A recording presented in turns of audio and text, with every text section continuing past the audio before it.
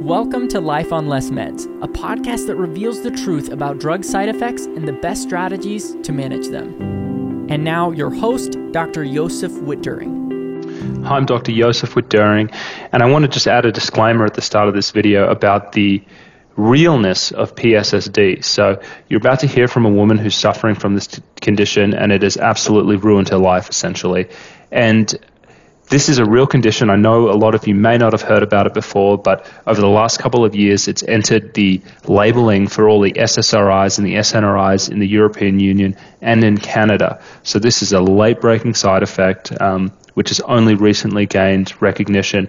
I hope you find her story interesting because there's not a lot out there, in this format of interviews. So without further ado, let's get into it. Hi, I'm Dr. Joseph Witt-During, and it's my pleasure to have Rosie here today, who's going to be talking about PSSD, post-SSRI sexual dysfunction. It's a condition that she developed, and there's something that's all the more shocking about her story is that, when she interacted with the mental health system, they really didn't believe her and essentially they threatened to send her into a psychiatric hospital on an involuntary basis unless she agreed to take medications, which is really messed up. The other thing that I love about Rosie is she also hails from my neck of the woods, so I hope you're excited for some Australian accents. So, Rosie, welcome. Thanks for coming on, and please go ahead. Tell us what happened to you. Thank you for having me on here to tell my story. Basically, if we're going in chronological order, I just want to backtrack to 2017. I have always had OCD. I feel like it's kind of a part of my personality. But anyway, in 2017, I was in my final year of high school. It got really, really bad. And I was given fluvoxamine. And I just want to say, straight up, I took that drug for 6 weeks and I did not develop PSSD. I didn't have side effects. I didn't have any issues with it at all. Took it. It did nothing. And I just thought it was just a placebo. So I just kind of forgot to take it. And I was just I was not doing anything. You just kind of forget because I was just whatever. And I ended up seeing a psychologist and really pulling myself out of that. And I would say I hate to say that I'm cured from OCD and anxiety because I feel like these things are just they just are going to come up. They never fully go away. But yeah, I managed to completely recover. And then fast forward, obviously I'm from Australia and the Melbourne lockdowns were horrific. So I just missed my friends. I couldn't do anything. I just was not coping at all. So then I was encouraged to take, and this was, I had some depression, anxiety, just what everyone had during that period. And I just felt extremely isolated. I was encouraged to take Lexapro. I was told that it's the best one and it's the one that all the young kids are on. It's really weird now that I look back at that. And it's that's how your doctor said, it's all the young people are taking this as the best one, kind of that. I think not so much my doctor, but it was just even just people around, people around me being oh, you got to get on Lexapro. It's just such a colloquial thing to do. It's just become such a normalized thing. So I was just oh, okay, I didn't want to. It's crazy. Yeah, it's really entered into the culture, and all of this, fighting, let's fight the stigma of mental health, which is all well and true, but along with that, they kind of shove in the idea of, these drugs, they're safe for everyone, and don't even hesitate and just go for it. It's this kind of cheerleading people onto medications. There's even hashtags on TikTok of live, laugh, Lexapro. And oh God. Stuff that a lot of I would say young girls have probably come up with it, if anything, or even hashtag Lexahose. Yeah, that's God, it's so disturbing. Yeah. I don't think it's so. I was just oh well, a lot of people take this it must be safe. I didn't want to be on anything. I was really against taking meds because first of all, the first one didn't work, and also I just was I've come out of this before. I don't need this medication. I've had a really hard time before I come out of it. I just was not coping though with the lockdowns. I was just getting dragged. And then, I had heaps of people shout their positive experience at me. So I was yeah, well, it must be that's it must be really helpful. And then I just innocently went to the doctor and he put me on Lexapro within, I'm not even joking, like half an hour after taking that first pill, I knew something was wrong. Like it just, the way I can, and I use this analogy to explain this emotional blunting that I experienced, like almost within, an hour of taking it probably. Do you have like those Apple AirPod headphones that have the noise cancelling setting? Yeah. That's exactly what this emotional blunting was like. It was just like, chung, and then everything just went, like, I just lost the atmosphere of the room. It's like not depression at all. It was just like this complete like blunting of my atmosphere. And I just thought like, oh, this is like great. Like I don't have anxiety.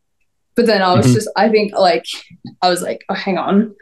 I don't have anything else. Like I can't function like this. And it's essentially been like that ever since. Like I've just never really come out of that. Like something just like blunted my whole brain. Went back to the doctor. Well, he was a psychiatrist and he was just like, I was like, I have no sex drive. I am like literally unable to orgasm. I can't feel my like private parts. Like this is like, is this going to go away? And he was like, yeah. Like after 8 weeks, like people will like level out, they pop up. I don't know all these terms he was using. And I was just like, okay. So I was just so like, he was pretty much saying like, stick with it, you'll get used to it. Yeah. Yeah. Okay. He was like, stick with it. It'll go away. People have this at the start. So I was like sitting there and he has like all his like credentials on the wall, like Melbourne University, like, all of the, sure. Yeah. So I was like, this guy like knows what he's doing. So I was like, okay, I'm going to put my trust in this. He was very professional as well. And then I went back and I was like, okay, this is like, I'm a resilient person, but this is not normal. Like what I'm experiencing, my ears are like ringing. I've got like really high pitched ringing in my ears.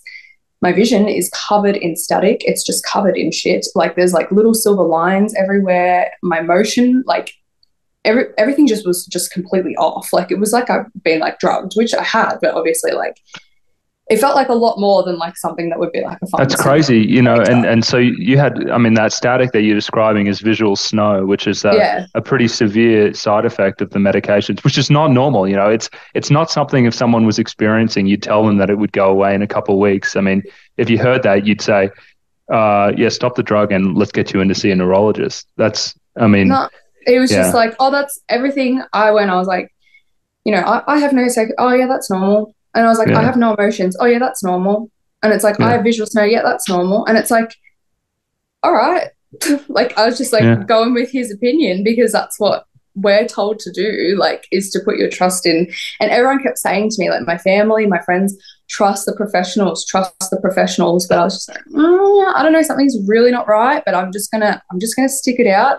And then basically I went back to him and he basically was like, this is what he said to me, and I look back at this and I was like, I don't know what went through my brain to believe him, but he was like, oh, sometimes it means that the chemicals in your brain haven't evened out enough. So if we up the dose, then they tend to like even out a bit more. So maybe we need to switch you from 10 milligram Lexapro up to 20, and then you'll start to feel better.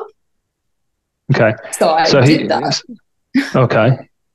All right. What happened? Yeah. It just got worse. It was like I couldn't cry at all. I was like, as I said, it was like the blunting, like was so severe. I have never, ever, ever experienced this. Like it's so profound. It's almost like it would be the same as like going deaf.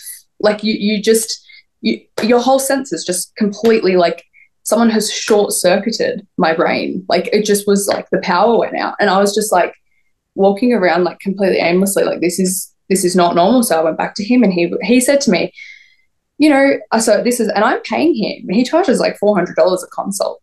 This is getting expensive. Like I'm going back to him. I'm like this. I'm not coping. Like you said that this was going to get better. I'm feeling worse. Like what should I do? And he just basically said to me, I really think that you're just extremely anxious about the side effects because you have been for a long time, and I really think you should up the dose. And I was just like, after that, I just left it. I was in shock, and I was like, I need to, and that's when I like kind of was like, I need to get off this. Like I need to, I'm not functional. I can't function at uni. I can't like I can't work properly. I can't feel, like you can't live. And then he was just like, he was no help at all. Well, the whole thing, everything you were describing, he was just saying either one, this is your underlying depression, or two, this is just your OCD. There was no kind of assessment of like, hey, maybe this drug is not working for this person at all. And, that was completely missed. Yeah, it was almost like it was just like, even when all of the evidence was there, it wasn't just missed, it was like actively dismissed. Like, no, it can't be the drug. It can't be the drug. So like, this, and the excuse was always this works for other people. So like you're just imagining things, I guess.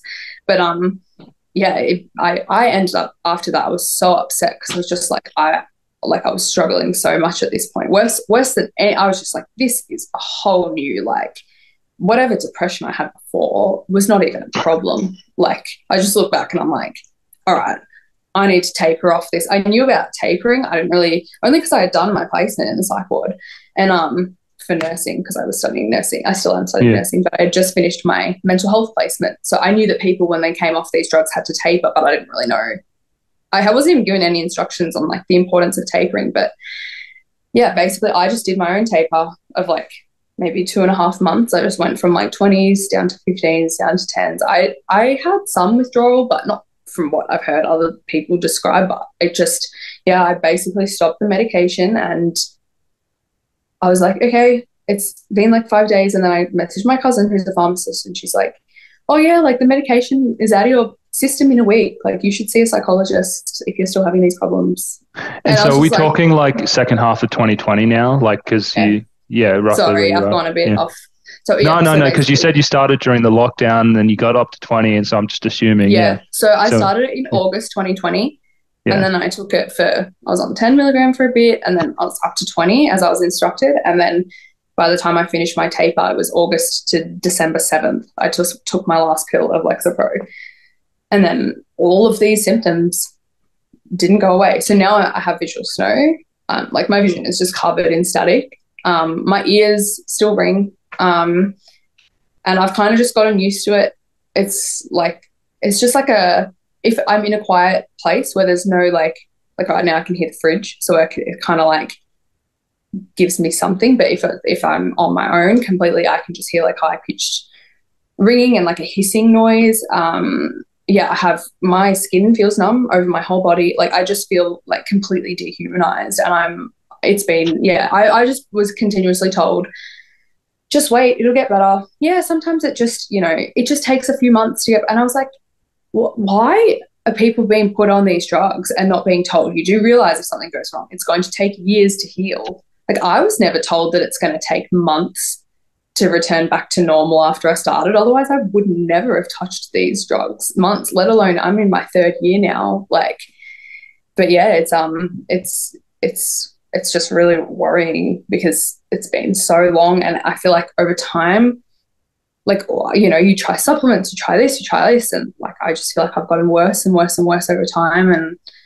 now I'm just at a point where I'm like, I just feel like this is so not a sexual problem. Like this is completely messed up my entire nervous system. Like I do not feel like, I feel so depersonalized. I'm not here. Like it's just so bizarre. I feel like I've gone into like a trap door, and I've gone through like a parallel reality, and it's like I'm here, but it's like I can't get back. That's what this drug has made me feel like. Like it just, and it's just bizarre that this can just persist for so long. And then obviously the longer it's gone on, the worse it's got. And I'm still, every time I've reached out for help, I feel like I've just been people don't understand about PSSD. Talk what's it like living with this, and I guess dealing with a society and a medical system that has no idea what it is. Talk to us about that.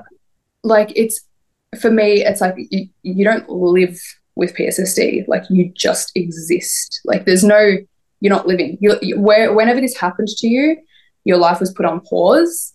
Whether or not it ever restarts will be like if you ever get better from these symptoms. But you don't live. Like I I just like aimlessly go through the day, just like ticking off tasks, trying to find a way of how I'm going to get out of this. Like your whole life, it's like you've been trapped and you're like, I need to get out. Like I need to get out of this. And that's why my whole life has been now, had like a whole path and trajectory where I was going. And that's just completely done a 180 because I'm just trying to do everything I can with the PSSD network as well to just try and find a way, try and find people that will take this seriously, recognize this, and give us the proper research and hopefully one day treatments and that we require. But until then, you can't live. You can have relationships, but it's like you're literally operating, you're stuck in a glass box. Like I cannot even explain how much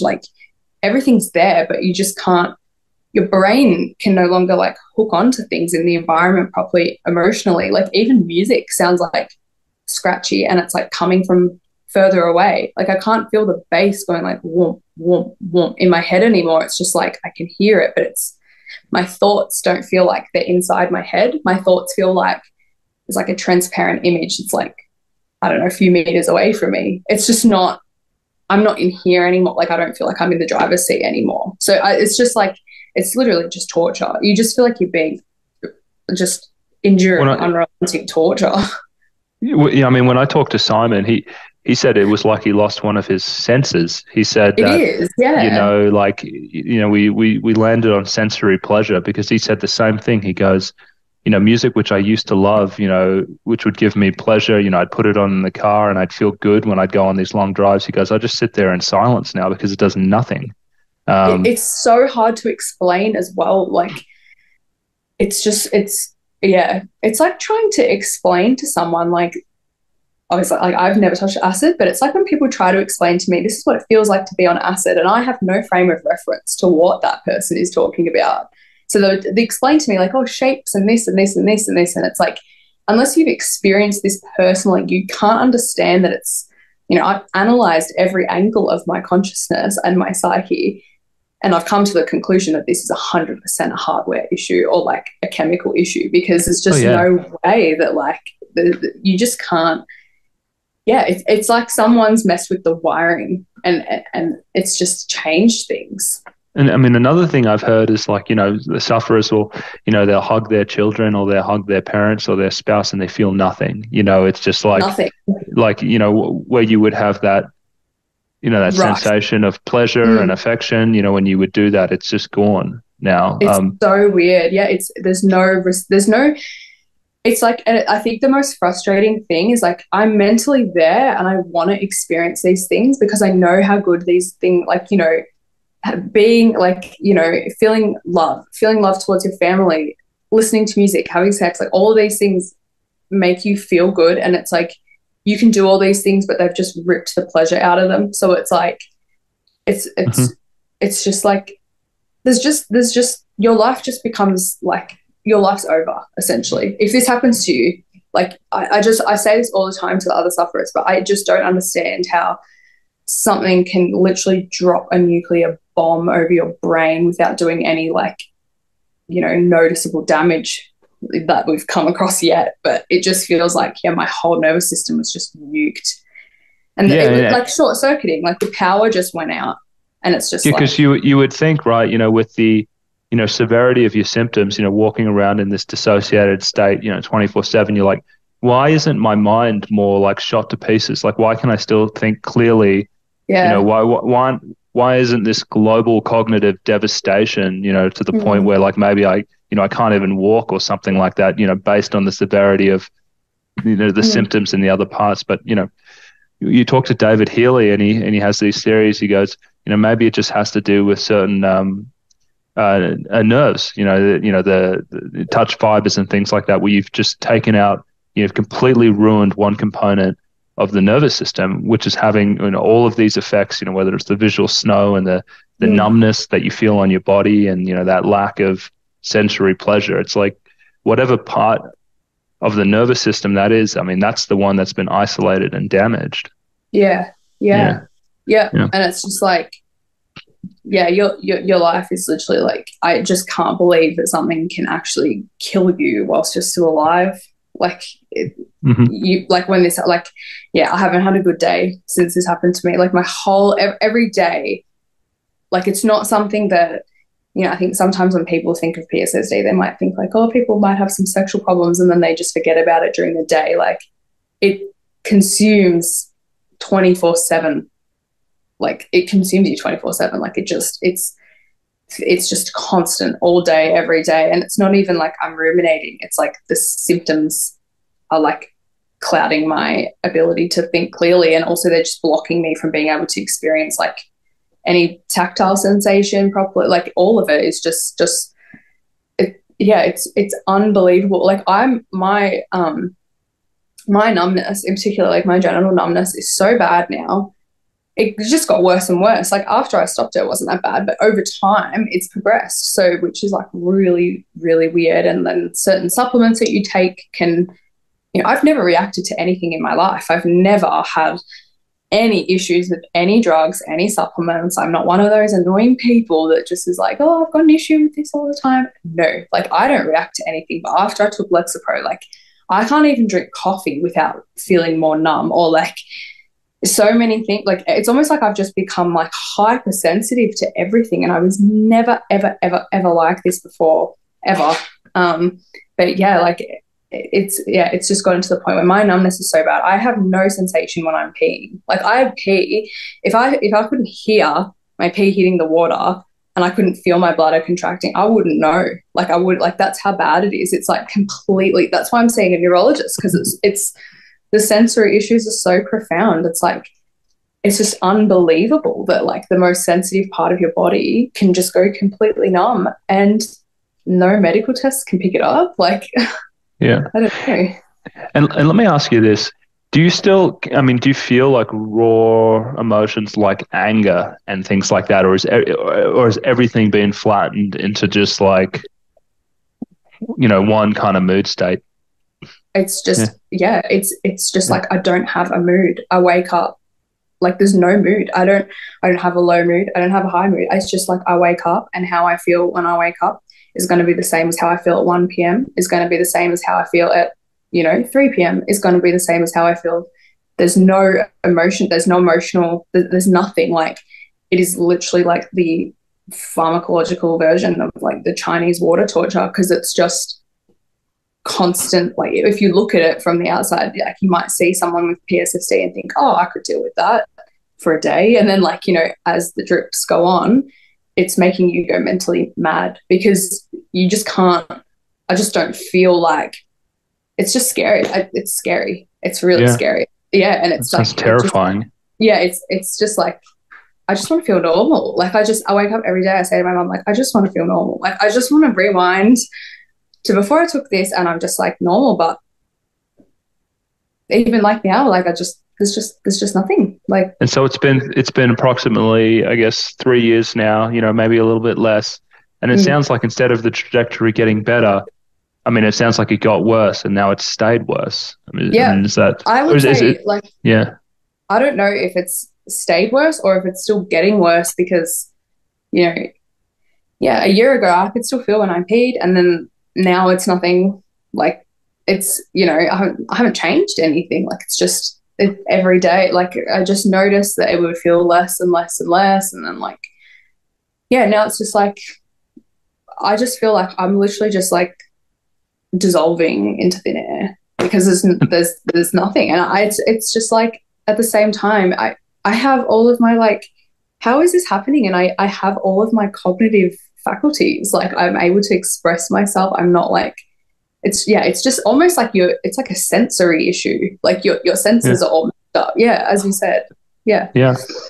And, one thing that drives people through the day is, it's like that motivation, I'm going to get up and do this because maybe I'm afraid that if I don't do it, I'll get in trouble, or, maybe the pleasure of succeeding that. Do you find that you struggle with motivation, or you've had to learn new ways to make yourself do things because, like you said, you have no mood, you just exist in this kind of neutral place? Could you tell me a little bit about that?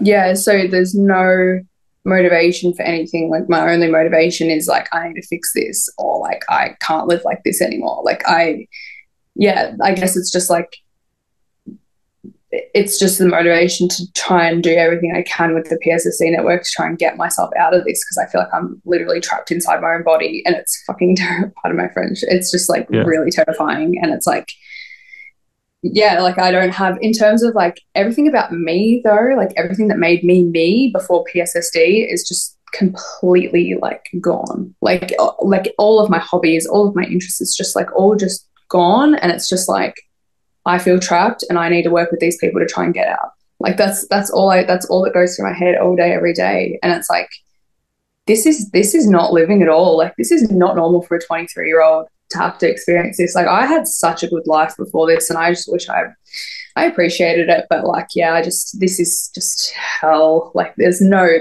motivation to do anything. Like you just wake up and just aimlessly just do random things, tick off tasks, and hope that tomorrow there'll be something from David Healy or someone that will have news that's positive. Like that's all we live for now. It's just that. Yeah. And so take us forward now to your interaction with the psychiatric, the consultant that nearly sectioned you, or if you don't know what sectioned is, it's being put into a psychiatric hospital against your will. Tell us about this interaction you had recently.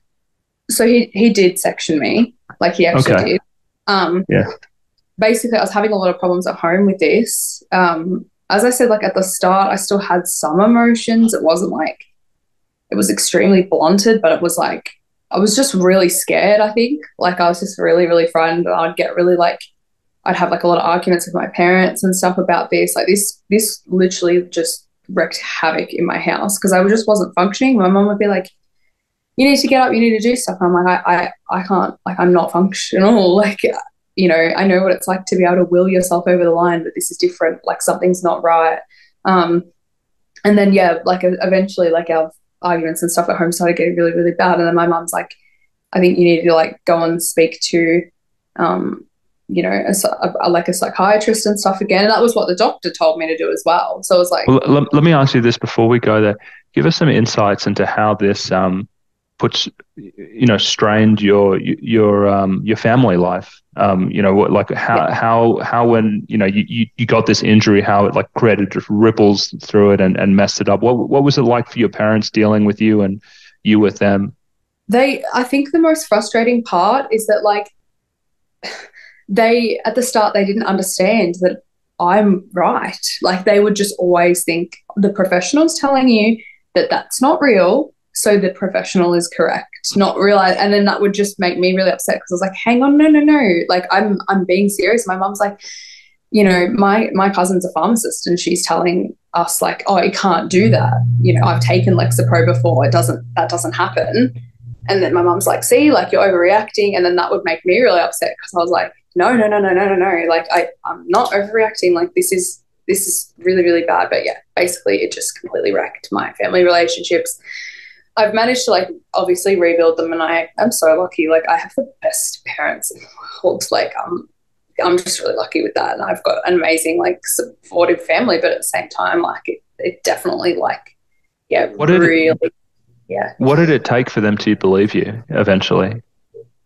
I think just time for them to realize she hasn't I think after starting stuff with the PSSD network, like working with the others and stuff and being really, really serious about this, I think it clicked for my parents and they were like, this is serious. Like this is a serious medical issue. Like they're really like a lot more understanding now. But, you know, if you're a parent and you're being fed information from professionals over, you know, a child that you're being told your child is just like delusional and has no idea what she's talking about, then, you know, they're kind of like, oh, maybe, you know, we should trust the professionals and their advice and stuff like that. But I think it did take a lot of time for my parents to actually understand, like, that this is really, really serious.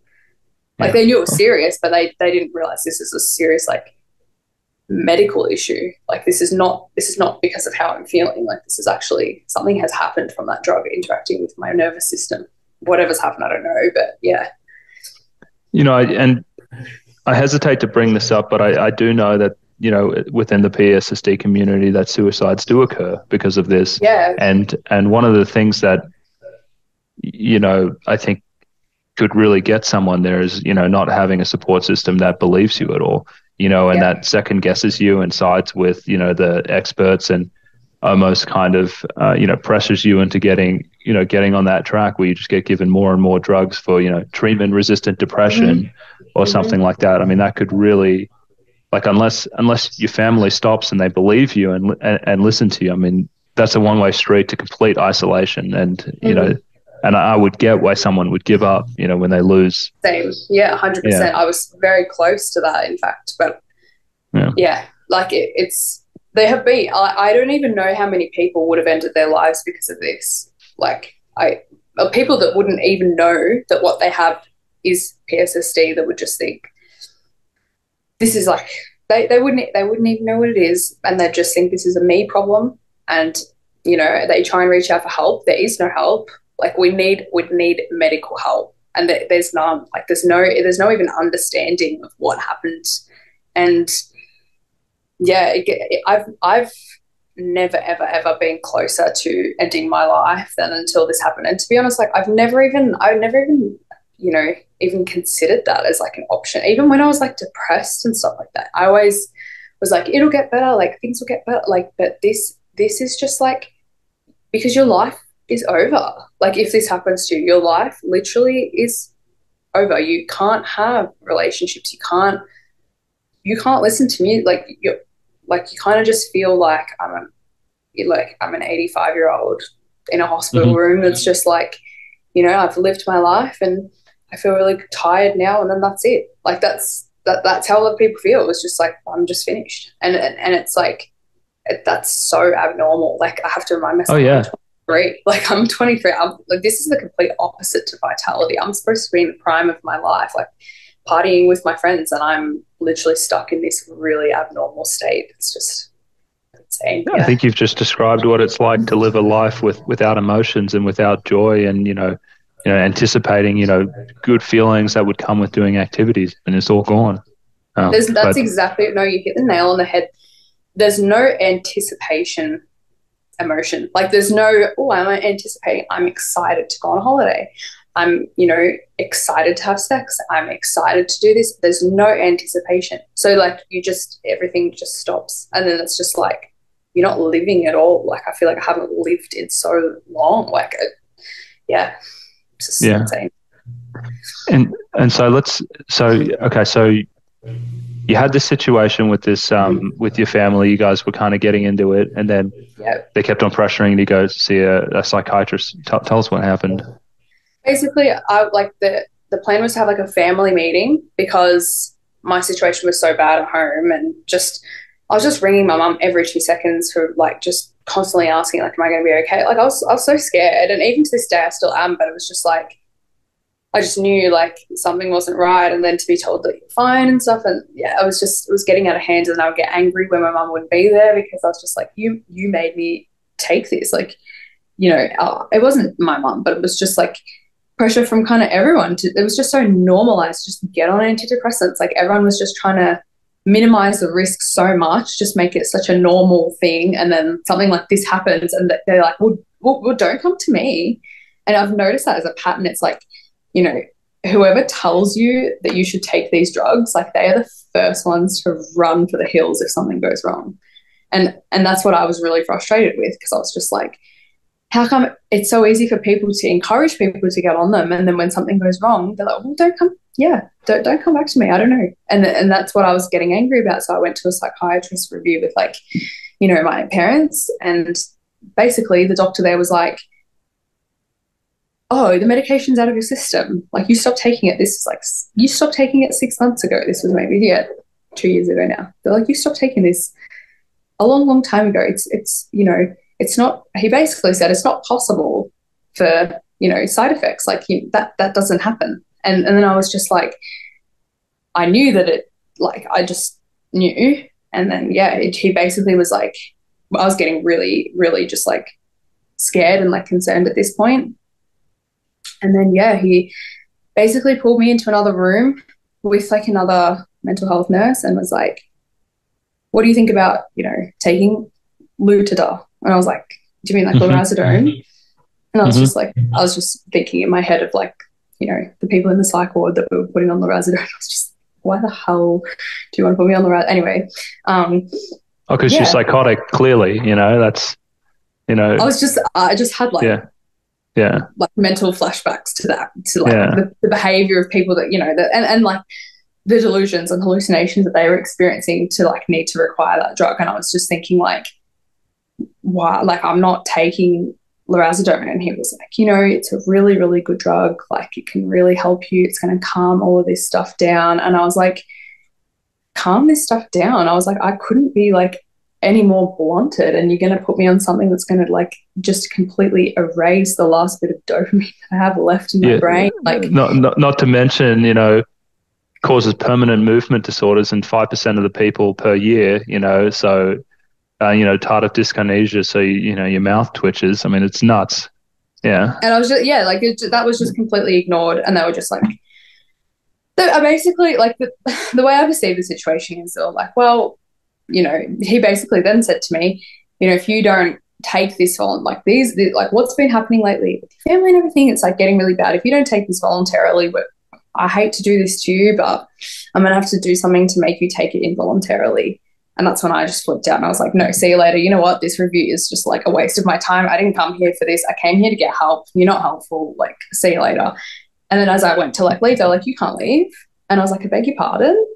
And they were like, no, you need to come back here and talk to us, please. And I was just like, here we go. So I went back in and I spoke to them, and they were just like, like you're so, they just kept telling me. And I was like, really upset at this point. And like, I had like, I don't really cry at all anymore. Like I don't really feel my emotions if it's like extremely overwhelming and intense, but I was like teary at this point and really upset, like extremely upset. And I was angry because I was like, how dare you do this to me? Like I was just so angry that I've been harmed. I've come back to you because like, I wanted like the anti-venom. I was like, this is completely blunted me. Can you please give me something to bring me back to life? And there was just no consideration for how I was feeling. He basically was just like, we can't let you leave and stuff. And then it started to escalate, and I was like, you're not doing this to me. And then he was like, oh, and then I was just like crying. I was like, no, I'm not. And then it got really bad. And every time that I would get more upset, I feel like he was using that as ammunition to like prove his point that, see, she is really distressed, she's delusional, like rather than actually like it was almost like I feel like all my feelings were just being manipulated against me in that situation. And then that's when he was like, yeah, okay, let's call the ambulance and the police. And I was really upset, and I was like screaming at my mum. I was like, please do not let them give me, like they're going to give me stuff. My mum didn't understand this, but I'm just trying to explain to her they're going to give me something, because I knew about PSSD at this time and I'd done a lot of research into it. But I was just thinking these guys are going to give me something that is completely contraindicated for someone with my condition, and it's going to completely wreck my life more than it already is. And sorry, stop. And basically I called my friend straight away, and she gave me like really good advice, and she was like, just whatever you do, just stay as calm as you can and just go in there and just sit down, sorry. She just basically was like, just stay as calm as you can and just go in there and just try and explain your situation to someone else. Luckily I knew, like, as I said, like after doing that placement, like about second opinions and stuff like that. So when I was sectioned, I straight away went into the psych ward, and I was just like, I want a second opinion before anyone gives me any medication. And like, I want a statement of my rights. Like I want to have a look at everything that I'm entitled to, like all the, like just I need to see like what my options are at this point, because I'm not taking this rubbish. Yeah. I'm like, I'm not taking this. No. Like, and basically, they basically said to me that when I got in there, they just said, we can give you a second opinion, but it'll have to be in a couple of days. So they're just giving me benzos in there to calm down. And I didn't, just like, okay. Like, it's just, the whole thing was just like, as I said, it's just a train wreck. And then, I was going to say, I like horror movies, that's my genre. And when I think about what happened to you, like you walked into a horror movie. I could not imagine like Yeah. something more like how is this my life happening? I like, one, you're arguing with your parents and they're not believing you, and then you go there and they start threatening you, saying, one, you can't leave. We don't believe you. And essentially what we're saying is we're going to go and petition a judge, so we can start drugging you against your will with antipsychotic medications because we just think you're nuts. And I mean, I know. It's like, we'll just throw you in the loony bin. That'll solve it. yeah. Rather than like, hang on, like like there's just way too much like, that they just always, this is what frustrates me the most. And I think a lot of PSSD patients would have the exact same scenario, is like, and obviously not yourself because you're a nice, understanding psychiatrist, but a lot of psychiatrists, sure. a lot of psychiatrists that we've come across, like, would much rather blame the patient for the symptoms rather than take responsibility for like what the drugs they're giving them are causing. And that's like, this was just like an extreme scenario where like they were just so adamant that their drugs don't do this, that they'll make up something about me that wasn't true and put it on that and put me in danger of, as you said, 5% of people get persistent movement disorder. And then let's just fast forward as well. Like, I'll just finish this story because I feel like I'm rambling. But basically, I explained my situation to the second psychiatrist. She was like really lovely. She was a lot more understanding. And my parents only told me this recently, but apparently after my review with her, which was like 2 years ago, she called my parents and she was like, I don't know why he wrote psychosis on her. Like, I'm not seeing that at all. Like, I think there's been like a misunderstanding, like something's not right. But basically she was like, well, I don't know what the laws are, but she was like, I can't give you a transfer to the community unless we know that you're taking another medication. And she was like, you need to treat your anxiety and you need to treat. And then I was like, I told her the thing and I was like, I can't have anything that's going to cause like the sexual side effects in particular. That's like extremely distressed about at the time. And then she gave me a pamphlet for buspirone, mirtazapine, and valdoxin. And she was like, none of these cause sexual side effects. And I was like, well, I know the first two do because I've seen them. I've seen people on the forum. Like, so in the end, I was like, okay, I'm just going to have to take valdoxin and just hope for the best and then they were just like, it has no effect on serotonin, melatonin. And I was like, okay. Like, I just was like, I need to agree to something in order to be able to get out of here. So I took valdoxin, and that drug had a complete paradoxical effect on my sleep. Like, I know that's supposed to help you sleep, but I felt like I had done like really hardcore stimulants. I was just laying in bed. I slept like, I was on it for like 3 days whilst I was in there, and or 2 days probably. But yeah, I basically felt like my eyes would just shake open. I was just like laying there, just trying to just think about how am I going to get out of this psych ward? Like, this is massive. And yeah, my eyes would just shake open and I just look at the wall and I'm like, just clock watch. And then, they'd come to me in the morning. They're like, how are you feeling this morning? How are you going? I'm like, I feel so good. Like, thank you so much for looking after me. Like, I'm feeling way better. Oh my God, you straight up had to, act to get out of there. Just pretend that you were. Yeah, I was like, I was like, I'm really sorry that this has been like a big misunderstanding. Like, I just feel so much better. And like, yeah, you guys have been really great. How do I get out of here?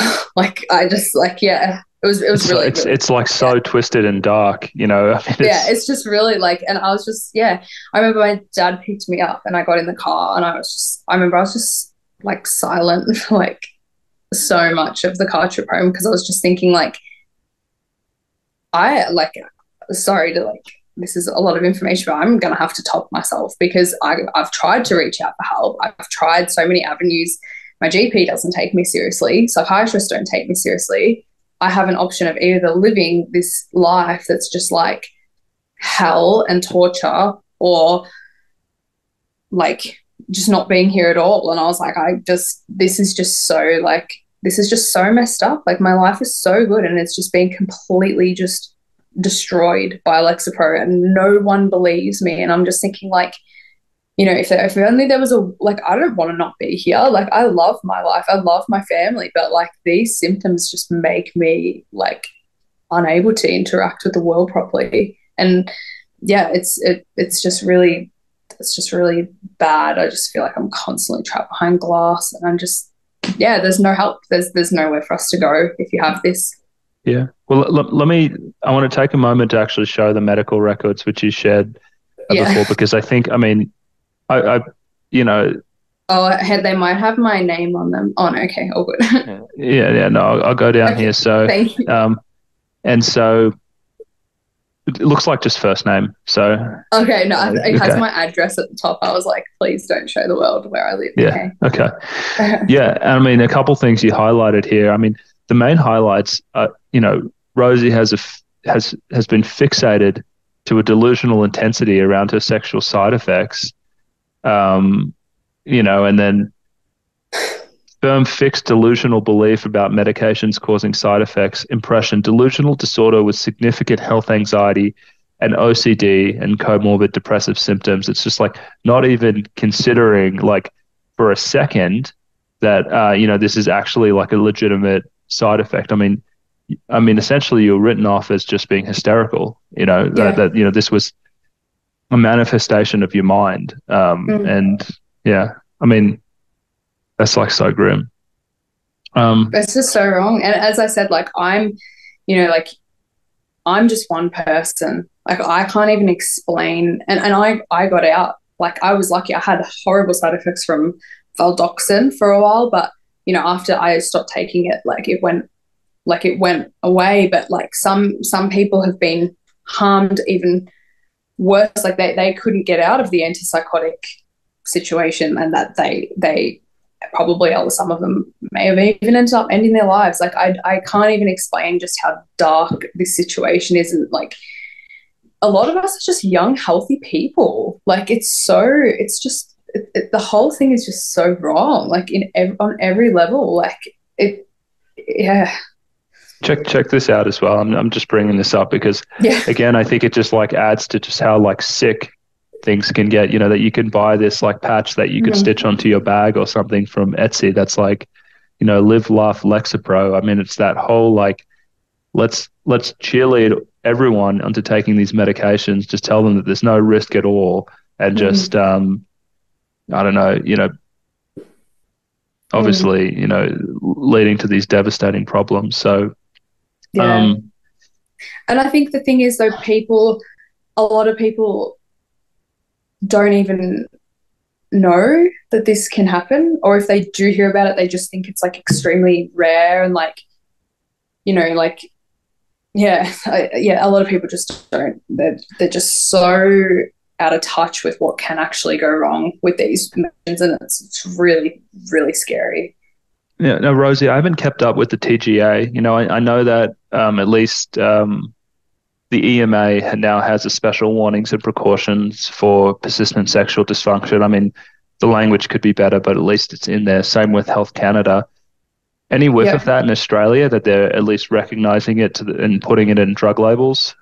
No, and I've actually, speaking of which, I should have sent you this email before, but I actually did go to the pharmacy. I went to Chemist Warehouse recently and I asked them for a leaflet of Lexapro. This was like a month ago, so not that long ago. And there was absolutely nothing on that leaflet that would have even alerted you to the fact that side effects could even persist after stopping the medication. There was just nothing. And speaking of which, I was told to report my symptoms to report my reaction to the TGA, and also because then I reported it to Sandoz, and I put in a report to the TGA. I never heard anything back, so there was like no follow-up or anything. But then when Sandoz, I reported it, they get in touch with you? Yeah. So Sandoz, so then I spoke to a pharmacist, and this is what irritates me so much, is because I spoke to a pharmacist for like he called me. I spoke to him for like half an hour on the phone. I explained to him in detail the exact symptoms that I have from taking Lexapro and how long I've been off it for, and that I haven't taken any medication, but like it was like the drug induced these symptoms that I now have to like live with, which is like not livable. And basically he said to me after 30 minutes of our conversation, he's like, oh, well, maybe you just need to try a different one. They all work different for different people. And I was It's like, is this the reporting system? Like, do they realize that young people are ending their lives? Like, this is so serious, and it's just being written off as like, it's just not like it's not important. Like, it just. But it's also like not their role. I mean, it's like you're here to do an analysis of an adverse reaction, not encourage me to get on a new medication knowing nothing about me. So even something about that smells like really off, in terms of like what they were doing. It was just like, he just said, like, if sometimes it takes a few goes to get the right one. And I was like, I feel like the trigger was already pulled on the second go. Like, this has killed me. Like, this drug has even that in itself, like, oh, it can take a few different drugs to find the right one. And it's like, yeah, like, you don't like, if this happens to you on the second one that you try or the third one, like, there's no coming back right now. We don't have any solutions. And then even to know that I've been harmed and then just dismiss it and be like, oh, I'll just take something else. Like, get over it. I've literally, as I said, I've exhausted. I have tried everything in my power to get in touch with as many people as possible. And it's just been like, sorry, like, yeah. Now, tell me this, Rosie. I mean, has any, I know a lot of people in the community, they'll try different interventions and medications and supplements and stuff like that. Does anything help, or at least in your experience? Nothing helps. Like, nothing touches it. Literally. Okay. The only thing is, like, I've, gotten worse over time, and I don't know if it's interventions or just progression of whatever this disease is, but, like, honestly, in terms of windows, like, no, I don't get windows. Like, nothing touches this. It's just really, like, I've tried antibiotics, I've tried so many things, and so nothing touches it. Okay. So tell us a little bit about the PSSD network. What are you doing with them at the moment? What are the goals of the organization and all of that? So myself and some others kind of got to a point where we've just had enough. We just don't, like, it's wrong. It's just straight up wrong that anyone is like, you shouldn't have to suffer in silence about this, especially because it's a sexual problem, and people are like, if you're on social media nowadays, if I made a post about how I've struggled with depression and that I've decided to take medication and I'm feeling so much better, I feel like I'd be congratulated, like, you're a hero, like, go you. But if you go on social media or anything now and you say, look, this happened to me with this drug and people need to be careful, it's like, well, you shouldn't be scaring people out of taking these drugs. And it's like, what's that about from your perspective? I mean, I have my own thoughts on it, but what do you think? Where do you think all that bias comes from? I think it comes from, like, this deep sense of, I think people are honestly just deeply disturbed that they're potentially taking something that could do this to them. Like, I reckon, because and I also think, like, people are really scared that these drugs are going to get taken off the market and that they're not going to be able to cope without them. I don't know. Like, maybe it's, I don't understand, but people are just really, like, I also have been, like, I think also, as well, I spoke to one of my friends, she also has PSSD, and she made, like, a really good point about this, but, like, when you take a drug, like, it becomes part of you, like, it literally dissolves into your body. So I feel like some people take it as, like, a personal attack on them. Like, if you criticize a drug, it's like you're criticizing a part of me. I don't know. I just think that could be the psychology behind some of it, but it's really, really bizarre that people, like, it's really, like, the psychology behind it is really, really weird that, like, people are, like, just trying to stop us from just talking about our, like, experiences with this. And even on forums, like, the antidepressants forum is, like, heavily moderated and heavily, like, the moderators on there, like, if you post about PSSD on there, like, they'll go in and they'll try and, like, minimize it. Like, there's this one person on there that I think he or she, like, runs the antidepressants forum, and, like, constantly will just try and, like, it's rare, it's nothing, it's, and it's just like, we can't even get this information out to people without people just being like, no, your experiences are rare, go away, we don't want to hear about you. Like, and that's like, well, I don't know I what bet I'm you supposed to do. they write you off as someone who has an agenda, some anti-med agenda, where you just like, you have some kind of like personal belief that, pull yourself up by your bootstraps or something like that. But it's like, I mean, But it's even so if, not. like, how would Yeah, that even be the case, though, if I took meds? I know, but they Like, don't that care. doesn't make any sense. They just kind of cast you as this, this Scientologist, as Yeah. soon as you start complaining about these things, you're someone who's, you know, Yeah. who's just trying to shove their opinions down other people's throats, and they have an agenda, and you're dangerous. That's the other thing. You're a dangerous person because you're making it harder for people with depression, to access treatment. And how dare you do that? When you're just trying to say, hey guys, if I knew what I knew now when I started the medication, I would have thought really hard before getting on it. And you're trying to share that, and they want none of it.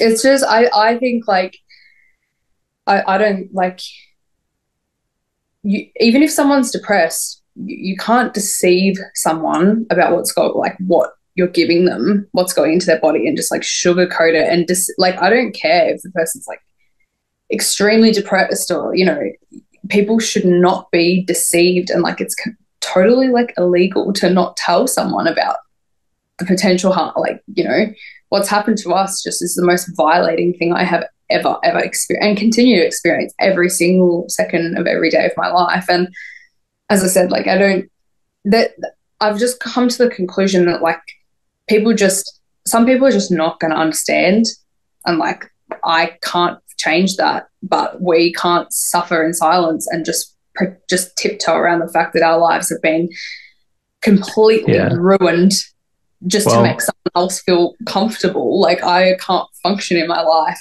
We need help. Like, we're not here to, and that's another thing is like, we're not calling for the cessation of SSRIs off the market. Like, we want research and treatment for PSSD.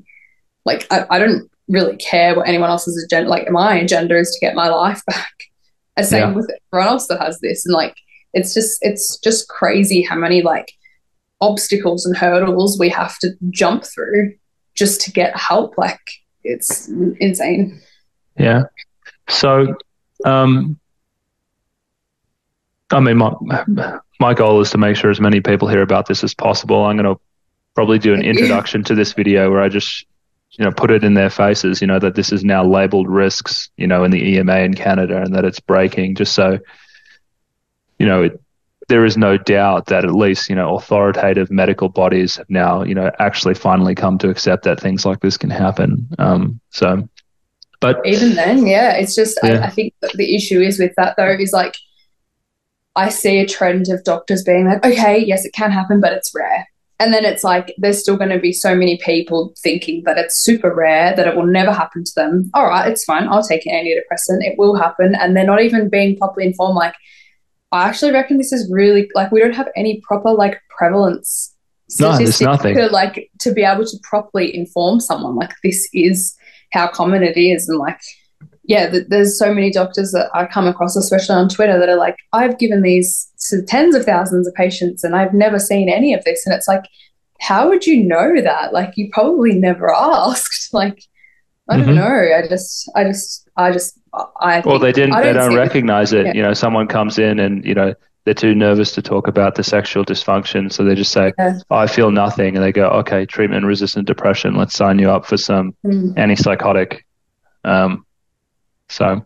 Well, Rosie, let's bring this to a conclusion now. So, where we started off, and I don't know if we recorded this, is, you're in the US now because you can't find anyone to help you get, a diagnostic on this. You've just done some biopsies for small fiber neuropathy, which seems to be a promising lead in terms of, where the site of the pathology may be. And I guess at this point, you're waiting for your results, and maybe with this piece of evidence, if it turns out that you do have damage of the small nerve fibers to a significant degree, I mean, at least that will, I don't know, maybe be more compelling to people if you could say, hey, look, actually, here's the lesion. My biggest fear that, like, I'm hesitant to even say this because I know some people have tested negative to this, so I don't know if this is going to lead me anywhere at this point. I can't say that, like, you know, there have been some people that test positive, there have been some people that test negative, so I just thought I'll just get it checked. Like, I am at my wit's end. I can't deal with this anymore. As I said, like, I don't know. It might come back completely negative, and then I'm going to be back to square one, and I'm going to be like, well, where do I go from here? Because I don't know. But at the same time, like, I just feel like, I just thought I would just check whatever I can and do what I can to just try and, because I can't believe they don't do biopsies in Australia, but that's the issue. And from your experience, you know, being well integrated in the community, what's the prognosis like for something like this, just from the people that you talk to? I don't want to say that people don't get better, because I have heard of people having like windows and some people recovering, but then I think every single case is so different. Like, given what I've experienced, like, I have had no improvements in the past 2 years and 3 years nearly, and like, I have progressively gotten worse and worse and worse and worse and worse. And I don't like the look of my prognosis, but I just want to know, like, what happened to my body, because I'm at the point where I'm like, I don't really know, you know, from like a treatment perspective, if that's even, I don't even think that's possible for me, just given what I'm experiencing. But I just want to know what happened to my body. Like, I just want to know now. Yeah, fair enough. Okay. Yeah. Well, Rosie, thank you for sharing. I mean, what really is, like, I mean, it's a horror story, you know, is when I think about kind of what happened to you at the psychiatric hospital, and you know, for being brave enough to come and talk about this. I think it's going to make a huge difference for anyone else that unfortunately finds themselves on a similar path, you know, to just know that they're not alone, and you know, that the things that they're experiencing are normal, and maybe even hopefully for the parents of this other person, so they could watch someone who's not that other person share a very similar story and hopefully believe them sooner. Yeah, people just, like, people just don't make this up. Like there's no merit in telling people that your genitals are numb. Like, there's no, you don't get sympathy for that. Like, people don't really care. If you wanted to lie about your health, like, you'd pick something else, like, not this. People don't.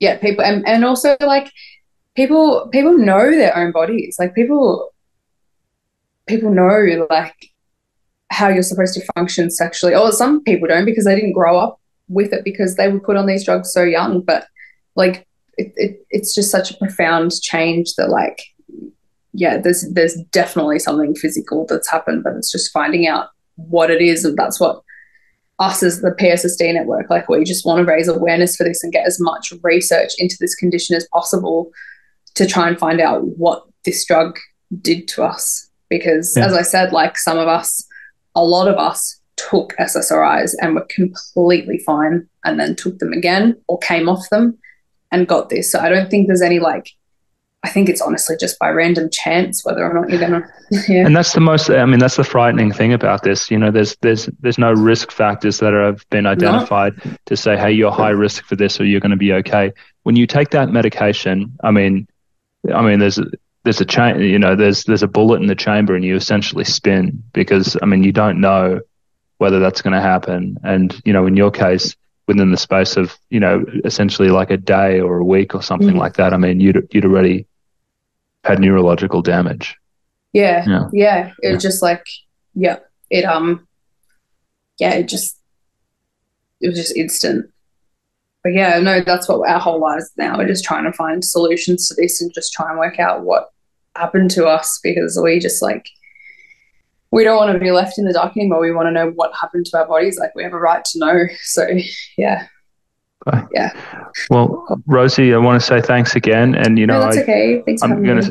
You know, sending you my best. You know, I'll be thinking about you and just hoping you're recovering. And please reach out at any point, okay? Thank you. Thanks so much. Okay. Thank you. Okay, bye. Thank you for listening to today's episode.